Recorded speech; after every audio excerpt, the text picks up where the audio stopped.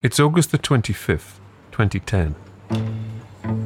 In Ashgabat, capital of the Central Asian nation of Turkmenistan, a huge yellow construction crane rises into a clear blue sky. In the crane's cab, an operator delicately maneuvers the controls. The challenge he faces today is by no measure a run-of-the-mill job. His task is to remove a gold-plated statue from the top of a marble-covered plinth. It is, quite literally, a monumental proposition. The monument, unveiled back in 1998, is known as the Arch of Neutrality. It was commissioned by the previous president, Saparmurat Niyazov. It's a garish construction, to say the least. At its apex sits a golden effigy of Niyazov himself. His arms are raised, as if accepting the adulation of a crowd. And this is not just any statue. It moves. To the former president's delight, this golden likeness was built with a mechanism that allowed it to be constantly rotated, so that it always faced the sun. Why build a statue of yourself if it doesn't show off your best angle? This Arch of Neutrality is the ultimate emblem of the self-indulgent excesses of Niyazov, a despotic figure who preferred to be known as Turkmenbashi, head of the Turkmen. In a 15-year dictatorship from 1991 until 2006, Turkmenbashi presided over the creation of Turkmenistan out of the ashes of the Soviet Union. If the USSR was a one-party setup, the country Turkmenbashi built was effectively a one-person state. All power resided in him, and he wielded it both ruthlessly and eccentrically. It will take much more than the pulling down of a statue to dent his legacy.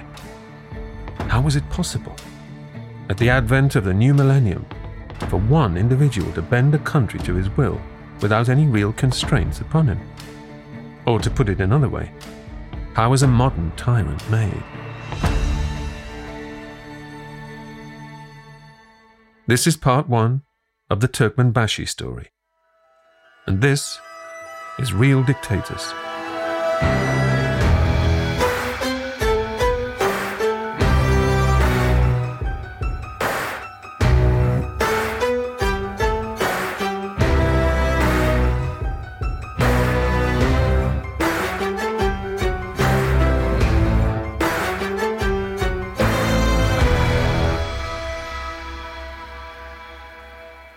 Little known in the West for most of his career, when Saparmurat Niyazov did make the news, it was usually for his outwardly comical antics.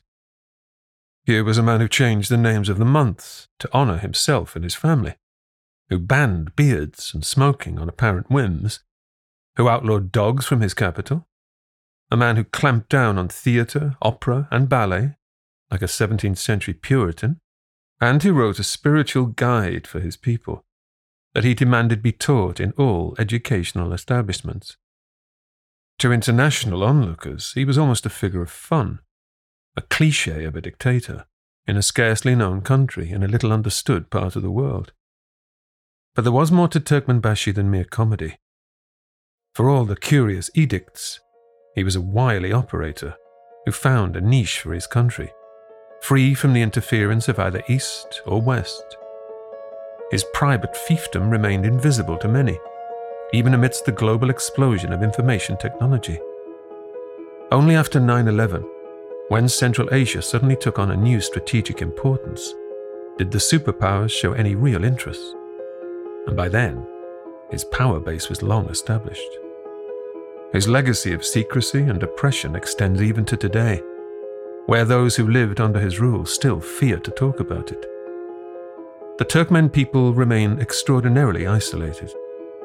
The state is so repressive, the circulation of information so tightly controlled, that the country ranks 176th out of 178 countries in the Press Freedom Index. And of all the countries of the former Soviet Union, Turkmenistan has the highest number of political prisoners. But we'll come to all that. For now, let's rewind to a time long before Turkmenbashi's rule, before Turkmenistan even existed.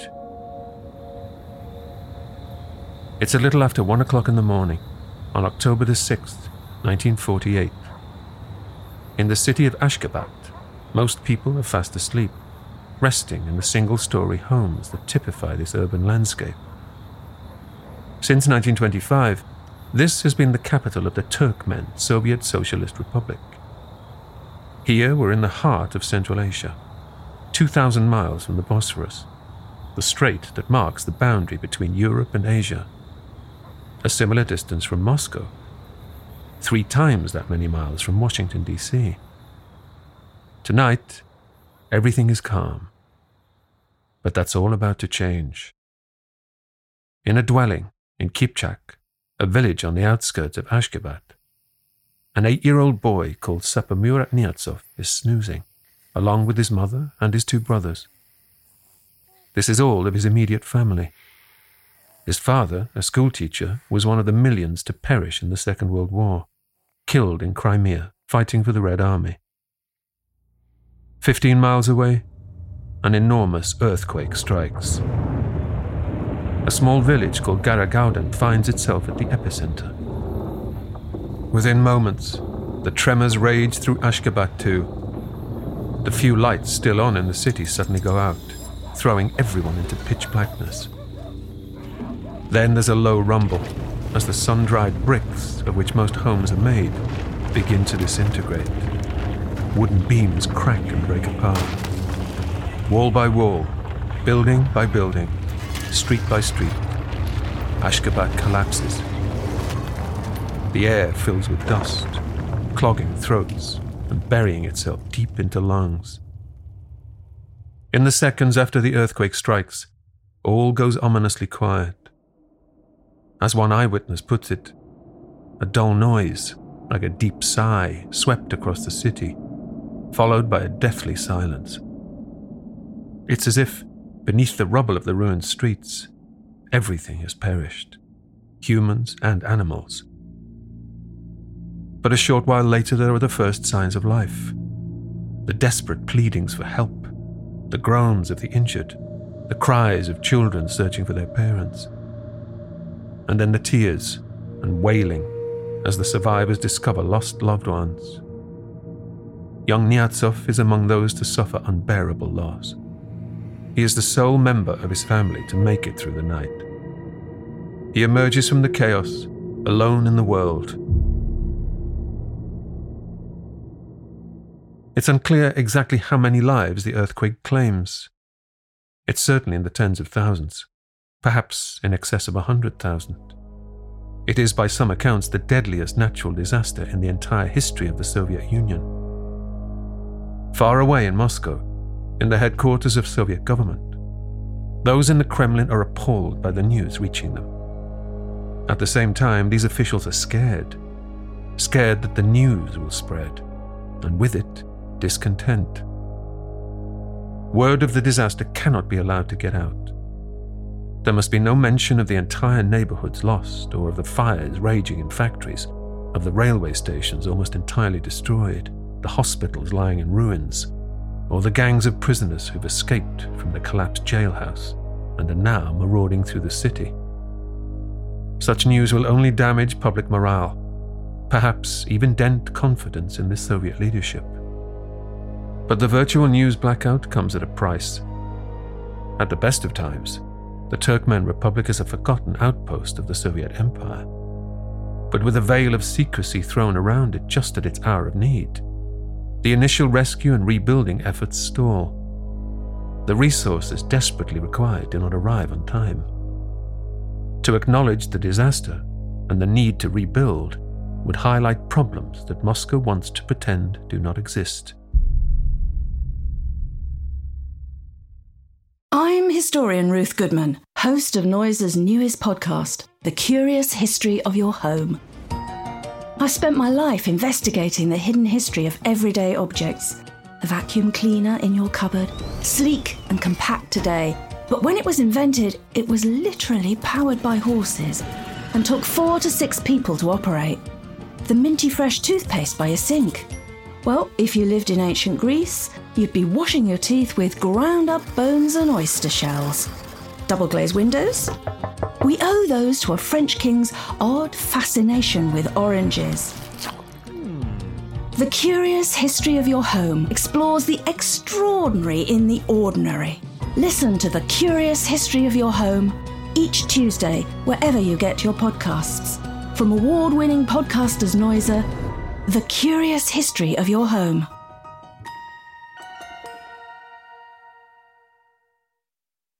For a child such as Niazov, Ashgabat surely feels more exposed than ever. Over the next few days and weeks, a sort of normality resumes. The water is still running through the pipes. The electricity gets turned on again. The trains even run on a few routes. The following year, reconstruction finally begins more widely. Young Niazov perhaps sees how it's possible to build anew out of chaos. He witnesses firsthand how his hometown is resurrected and remolded to fit the template of its Soviet overlords. What images does the Soviet Union evoke in your mind? Lines of troops in fur caps and greatcoats marching across a snow-sprinkled red square? Rockets launching intrepid cosmonauts into the stratosphere? Or perhaps heavy industry, workers labouring in factories or underground in mines? Well, the Turkmen Republic of Niazov's youth presents a rather different face.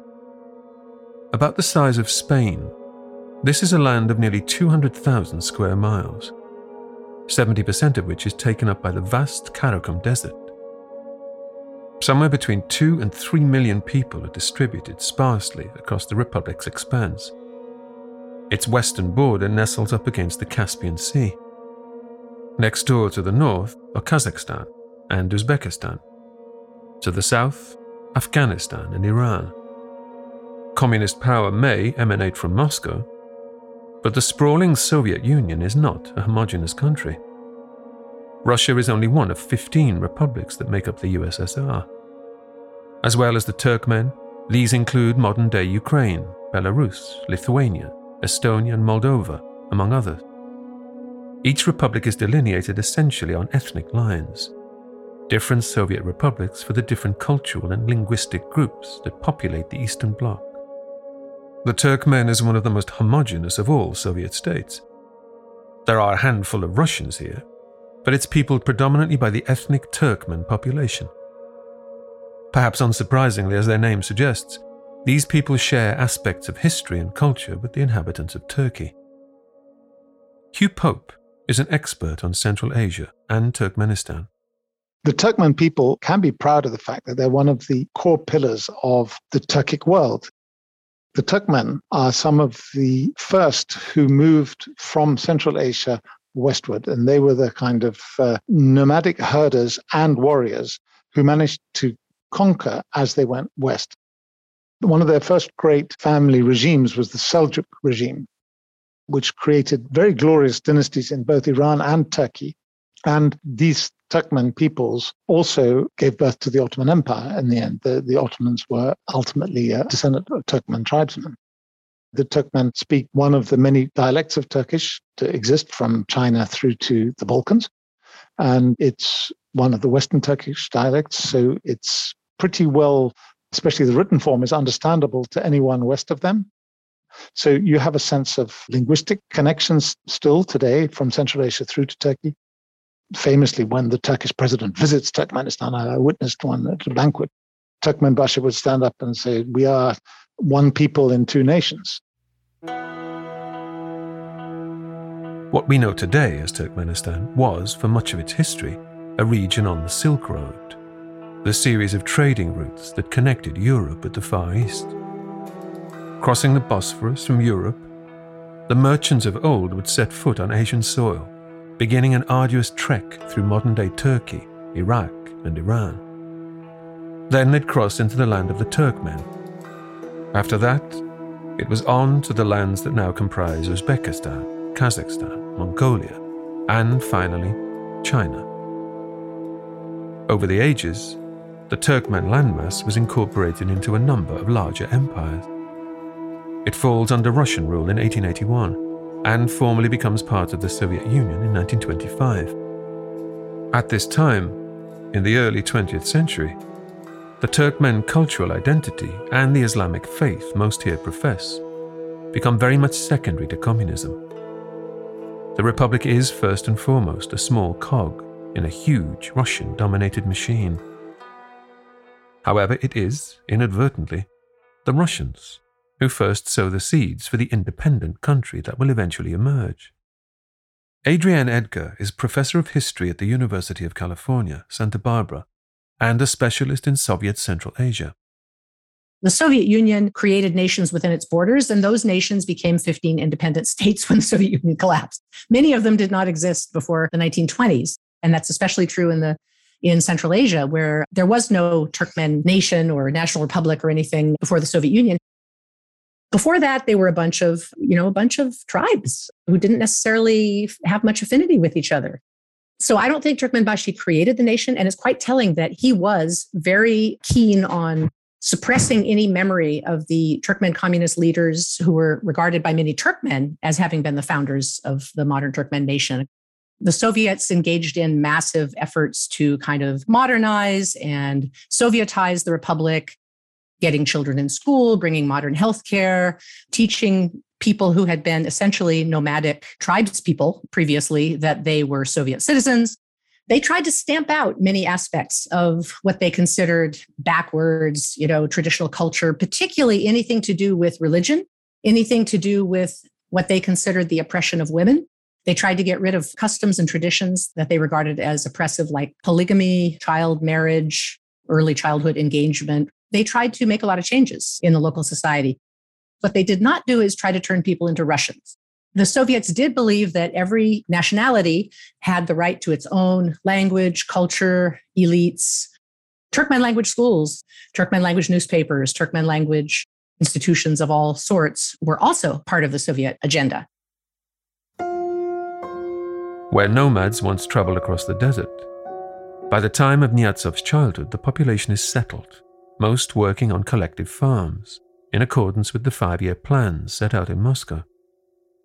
Complex irrigation systems are set up to counter the arid climate. Wheat is the principal food crop, but cotton is also a key revenue raiser.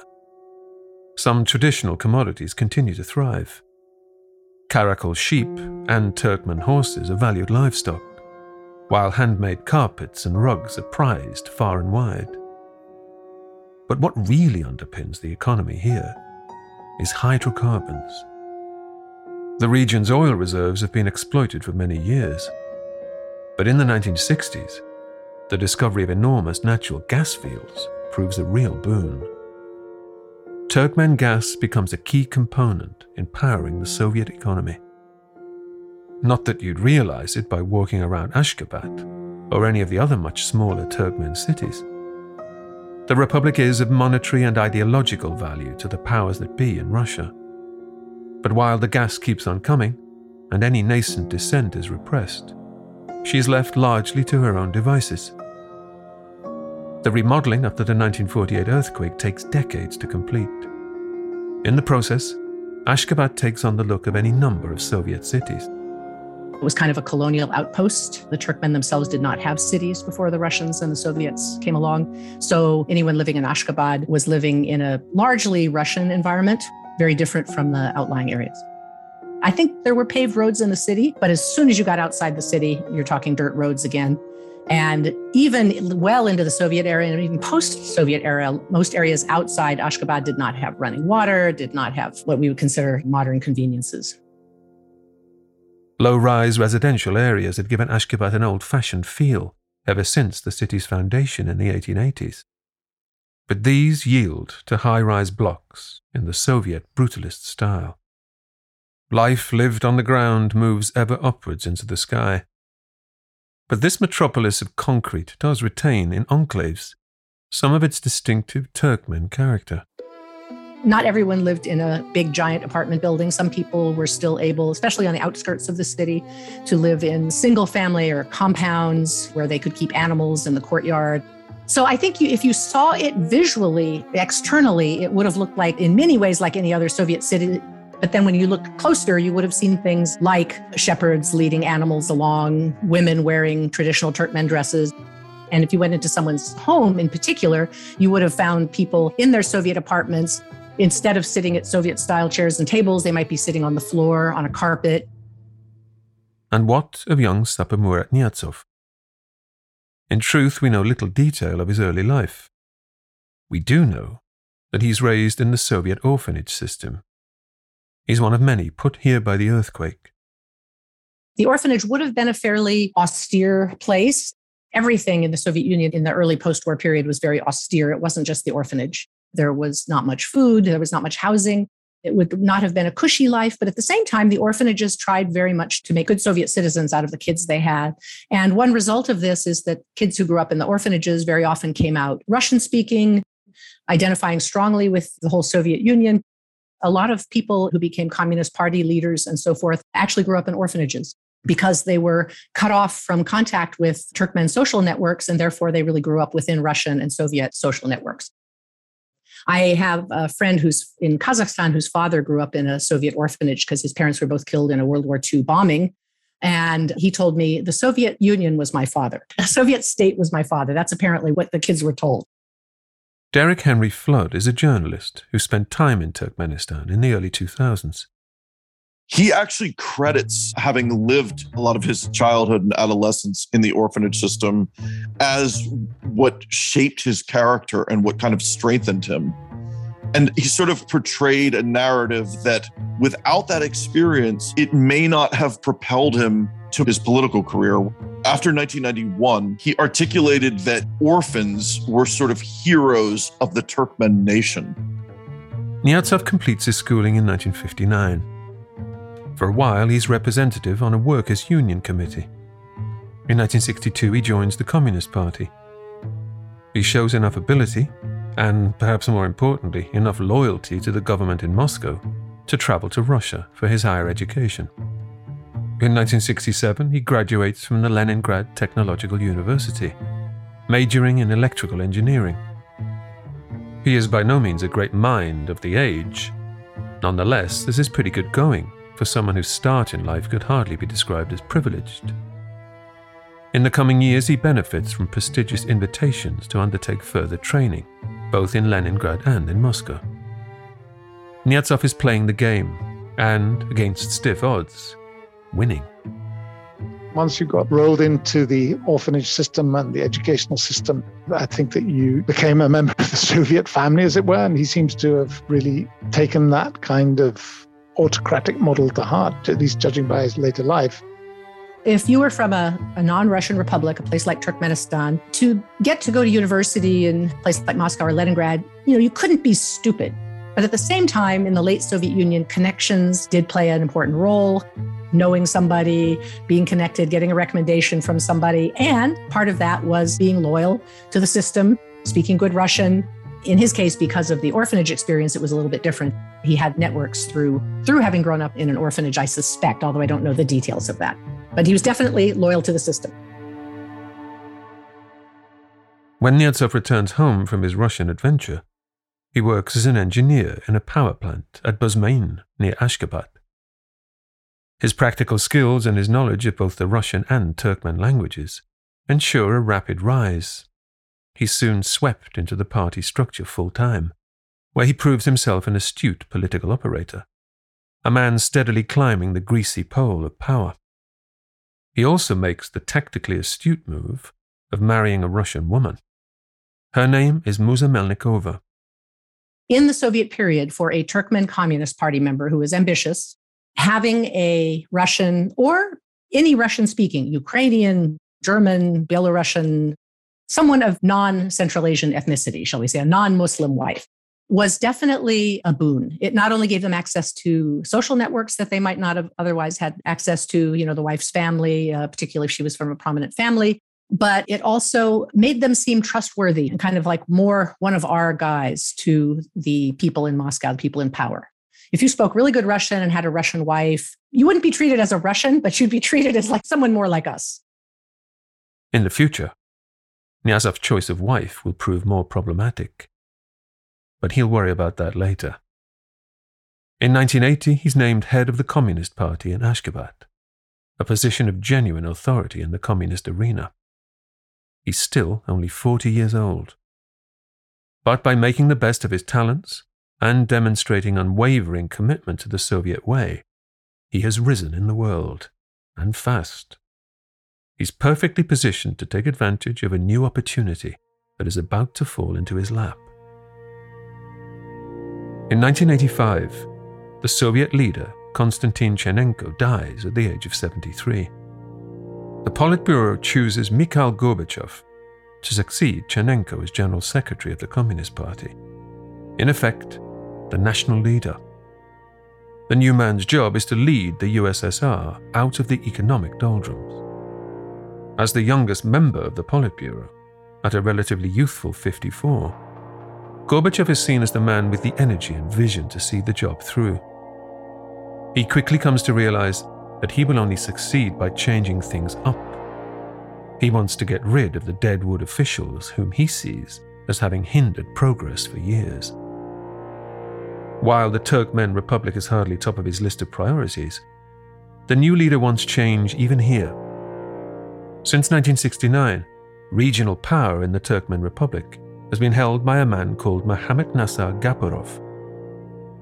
Initially, life improved under Gaparov, largely due to investment in the gas and oil industries. But as the years rolled by, economic development stagnated. By now, corruption and nepotism are widespread. To curry favor with Moscow, Turkmenistan, in common with other Central Asian republics, has been making entirely unrealistic promises of how much cotton they can supply to Russia. The production goals are missed, even as the local population goes hungry trying to meet them. The Turkmen people and Gorbachev have had enough. Just before Christmas 1985, Gorbachev sweeps Gaparov out of office. There is one obvious choice as his successor. Knyazhov is an apparently dependable party man, with a ready-made power base in the Turkmen capital. For Gorbachev, who frankly has bigger fish to fry, Knyazhov represents a safe bet, if not an inspired one. Seen from Moscow, Turkmenistan would have looked very small and unimportant. The only thing that it really had going for it was enormous natural gas reserves, which were sort of pumped into the Soviet system. Quite easy to govern. There were never any problems there. So I don't think that if you were the General Secretary of the Soviet Communist Party, you spent much time worrying about Turkmenistan. And it's probably best to see Saparmurat Niyazov as he was then, as just a loyal person who would do whatever you told him. I guess that Gorbachev would have felt that having punished the predecessor, the successor would have learned his lesson and keep things in proper order. If they exempt the gas and oil and cotton, Moscow didn't really care as much what they were doing. There was a lot of corruption in these republics. I don't think that Gorbachev thought he was going to be a reformer. I think it's most likely that he just thought he was going to keep things on an even keel. As Gorbachev pursues his agendas of perestroika, economic and political reform, and glasnost, openness and transparency, he finds himself permanently walking a tightrope. To hardliners within the Soviet machinery, his reformist zeal is anathema to pure communism. For those hungry for reform, meanwhile, progress is too slow. Boris Yeltsin, a senior figure in the Russian Communist Party, is among Gorbachev's most ferocious critics. At the same time, the reforms and freedoms that Gorbachev is managing to introduce are fueling the rise of national independence movements across the Soviet Empire. The more power that is devolved to these outposts, the more power they demand. This in turn is hardening the hearts of those anti-reformers afraid that change is coming too quickly. The Gorbachev years are turbulent, to say the least. Ethnic and nationalist protests become a regular feature of life across the Soviet Union. Even in the Turkmen Republic, a nationalist movement known as unification emerges, though it's very much a minority cause. From 1989 onwards, they hold low-level rallies calling for independence from Russia and for the use of Turkmen rather than Russian as the state language. Knyazhov has no time for all these separatists. He aligns himself completely with Moscow. He clamps down on opponents, and stands firm against calls for a break with the Kremlin. In 1990, a few dissidents do manage to win elections at the Supreme Soviet, the governing council of the Turkmen Republic. But still, the Communist Party's hold over this region is utterly dominant, and separatist challenges are not considered a serious threat. Gorbachev appointed Nyatso for a reason, and he's doing everything expected of him to maintain the Soviet hegemony. But the 18th of August, 1991, will prove a pivotal date in the history of the Soviet Union. Gorbachev is buckling under the growing pressure of separatist movements across the USSR.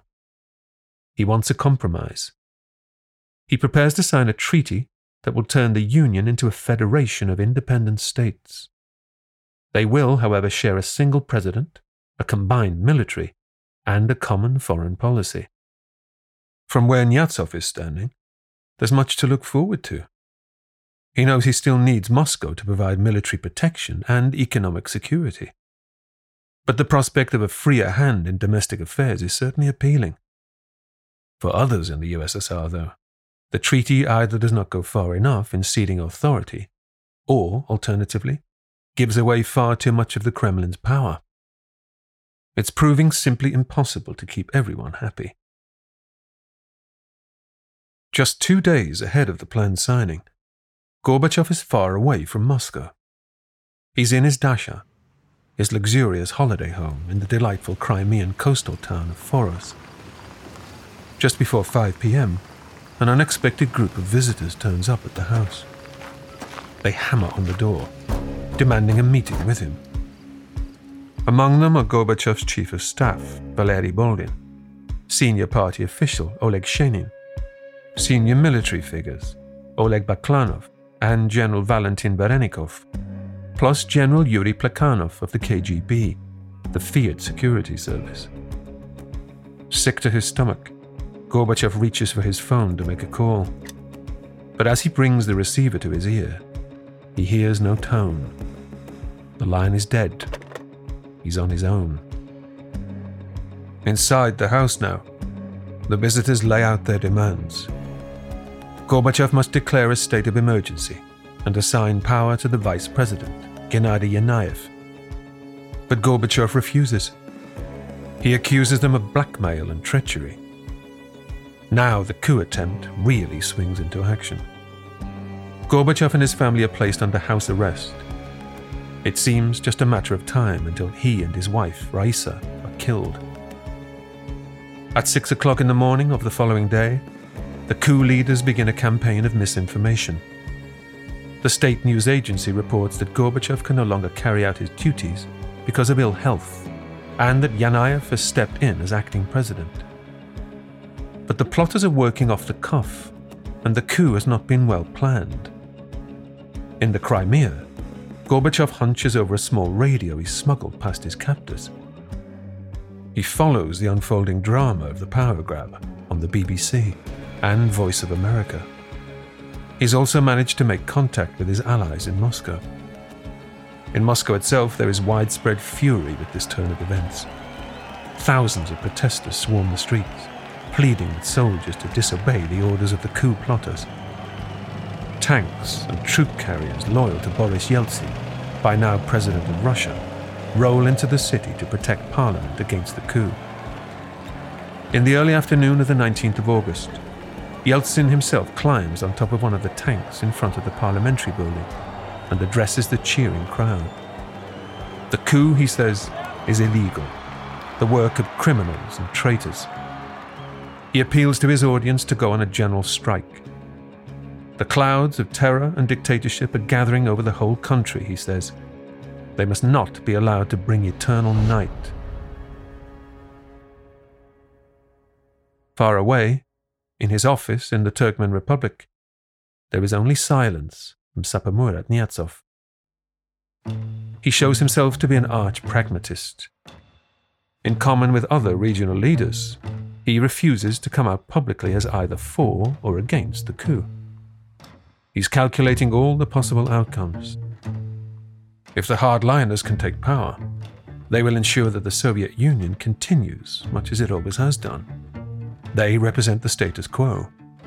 But if Gorbachev, the man who gave him his job in the first place, is restored to office, Knyazhov wants to be able to say he had no part in the plot against him.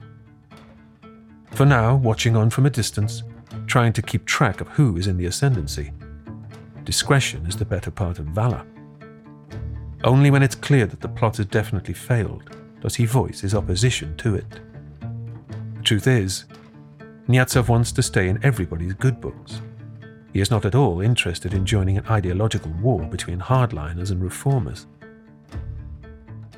Luca Anceski is Professor of Asian Studies at the University of Glasgow.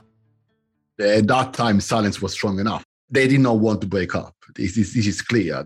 They felt, and rightly so, that they had no resources to become independent states, particularly in those years where the tension between the center and the periphery was very pronounced and where the future of the Union was the most common topic discussed within the Communist Party and in the Soviet structures. Having someone who does not come openly out and say, well, this is wrong, we should go back to the Union, it tells you that he's a man only interested in one thing only, his own power. By August the 21st, 3 days after it began, the coup is totally over. Gorbachev is formally reinstated. But the whole affair has shone a spotlight on the Soviet Union and shown up its many weaknesses. Hoarding power in Moscow is increasingly unrealistic in this ever more interconnected world. The clock is ticking for Gorbachev and the USSR itself. Within days, the Premier sets about dismantling many of his party's power structures. Ukraine, the second largest state in the Union after Russia, declares its independence, setting off a chain reaction of similar declarations. Gorbachev retains some nominal power, but in practice, Yeltsin has overtaken him as the leading authority in Russia. Over in Ashgabat, Knyazhov now sees which way the wind is blowing and spots a glorious opportunity. He announces a referendum on Turkmen independence to be held in October. When the vote rolls around, the pro-independence side wins 94% support. This is certainly eye-catching, because it isn't the first referendum of its kind. When Gorbachev called a similar vote 7 months earlier, Knyazhov's government reported 97% support to remain part of the USSR.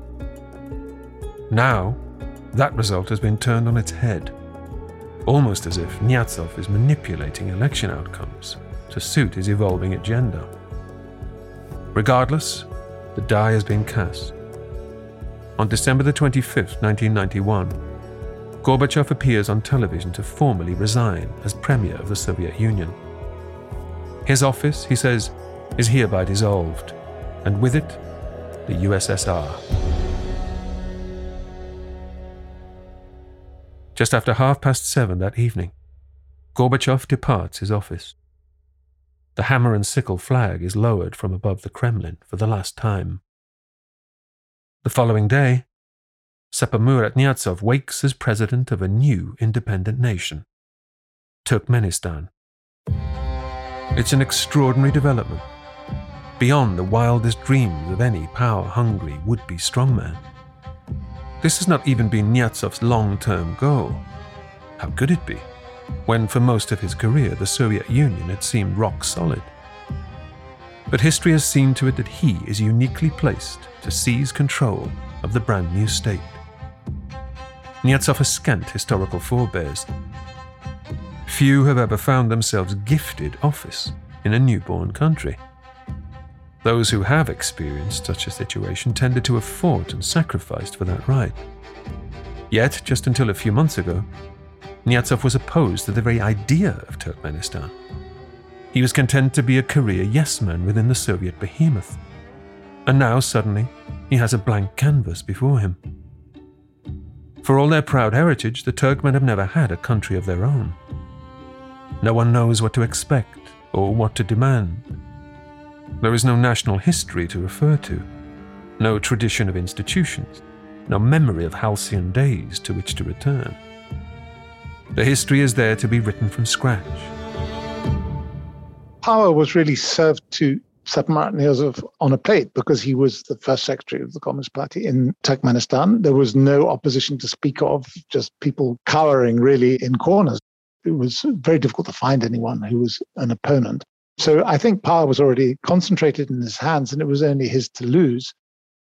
They didn't have a plan. They didn't have any experience of democracy. So how would they implement that? Their peoples didn't have any experience of either the rights or obligations of democracy. So they weren't really knowing what to do.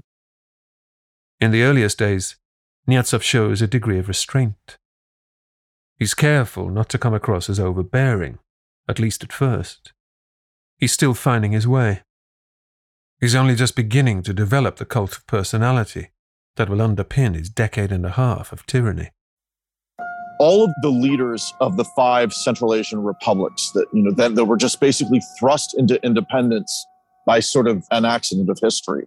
They worked to sort of resuscitate and foster national narratives based on the ethnic majorities of each of those nation states. Central Asia, from the Russian perspective, was never meant to have any of this kind of sovereignty and independence. In Uzbekistan and Kyrgyzstan and Tajikistan, these presidents of the republics looked to figures in history, poets, warriors, clan chieftains, that they could kind of make their, if you will, their George Washingtons of these societies. And in Turkmenistan, Turkmenbashi basically made himself this figure.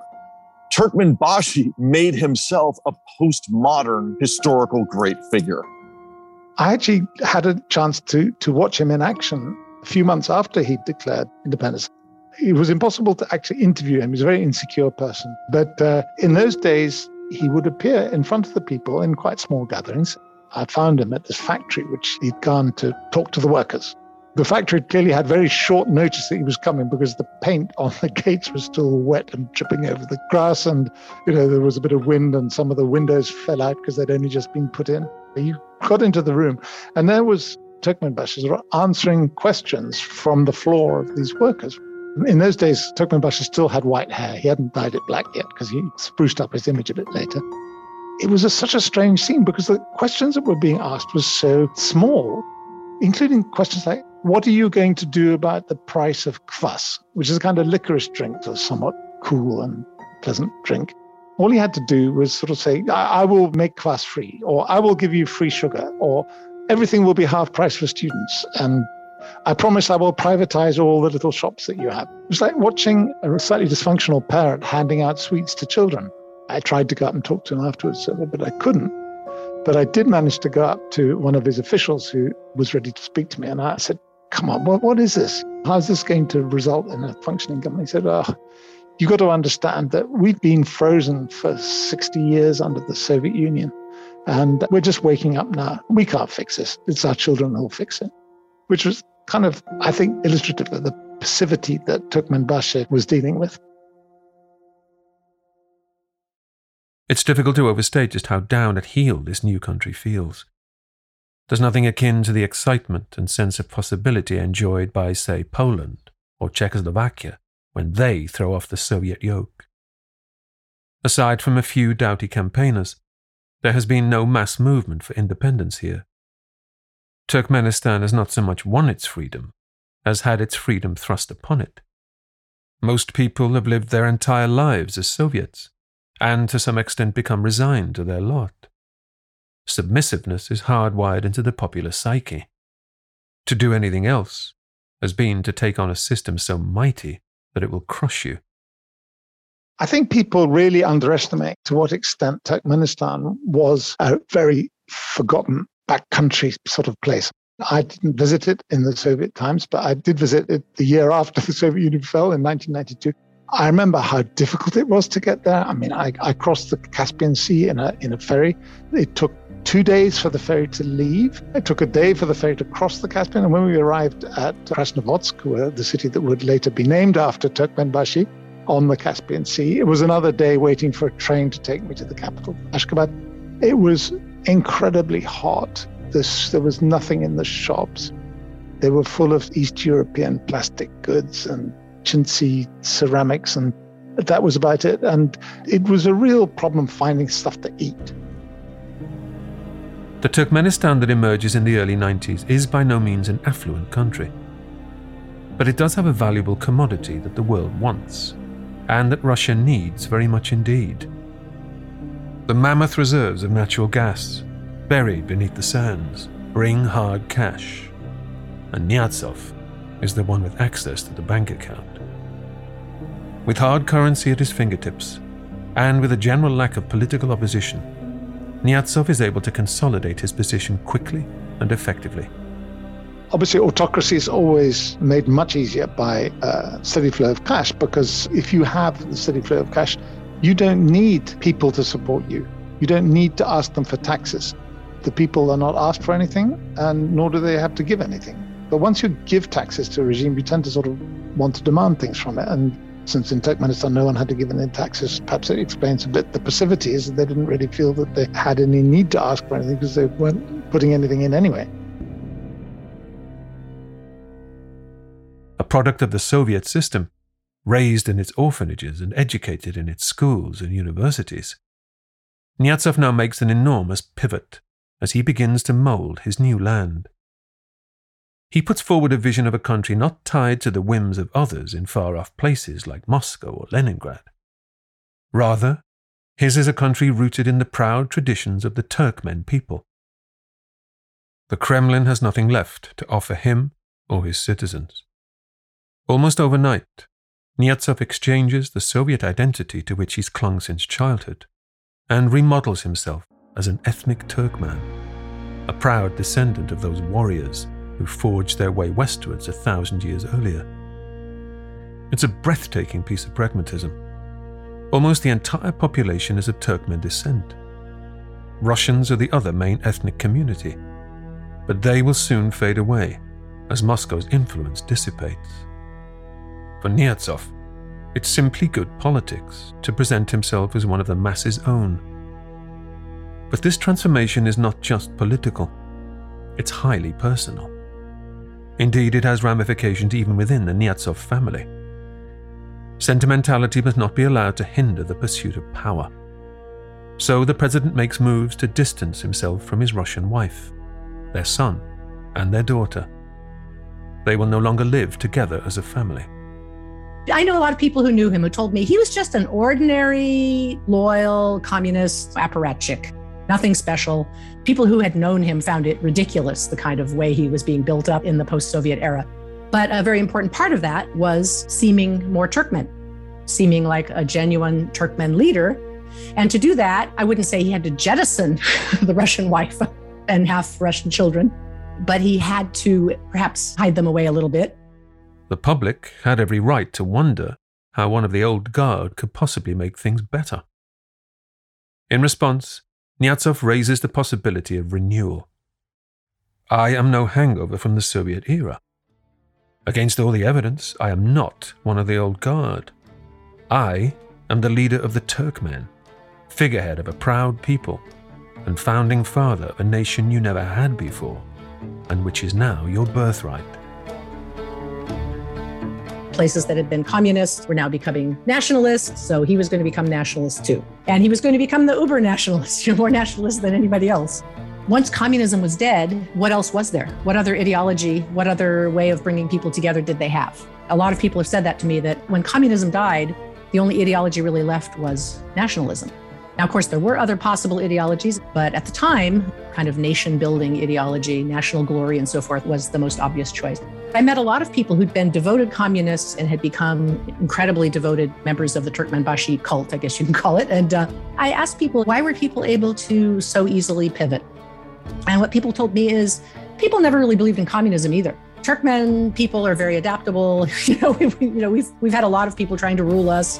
We know how to speak the language and say what's necessary and placate the authorities. And then we kind of, behind the scenes, just keep doing our Turkmen thing.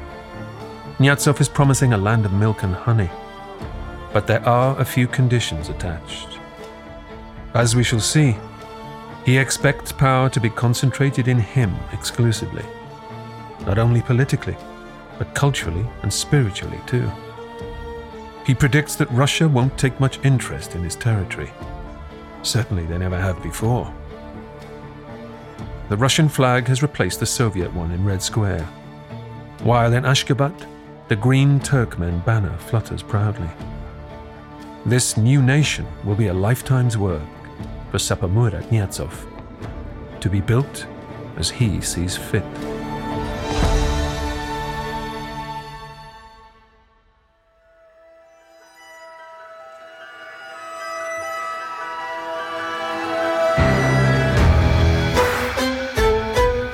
In the next episode of Real Dictators, in the second and final part of the Turkmenbashi story, Niazov purges his rivals and constructs a facade of democracy.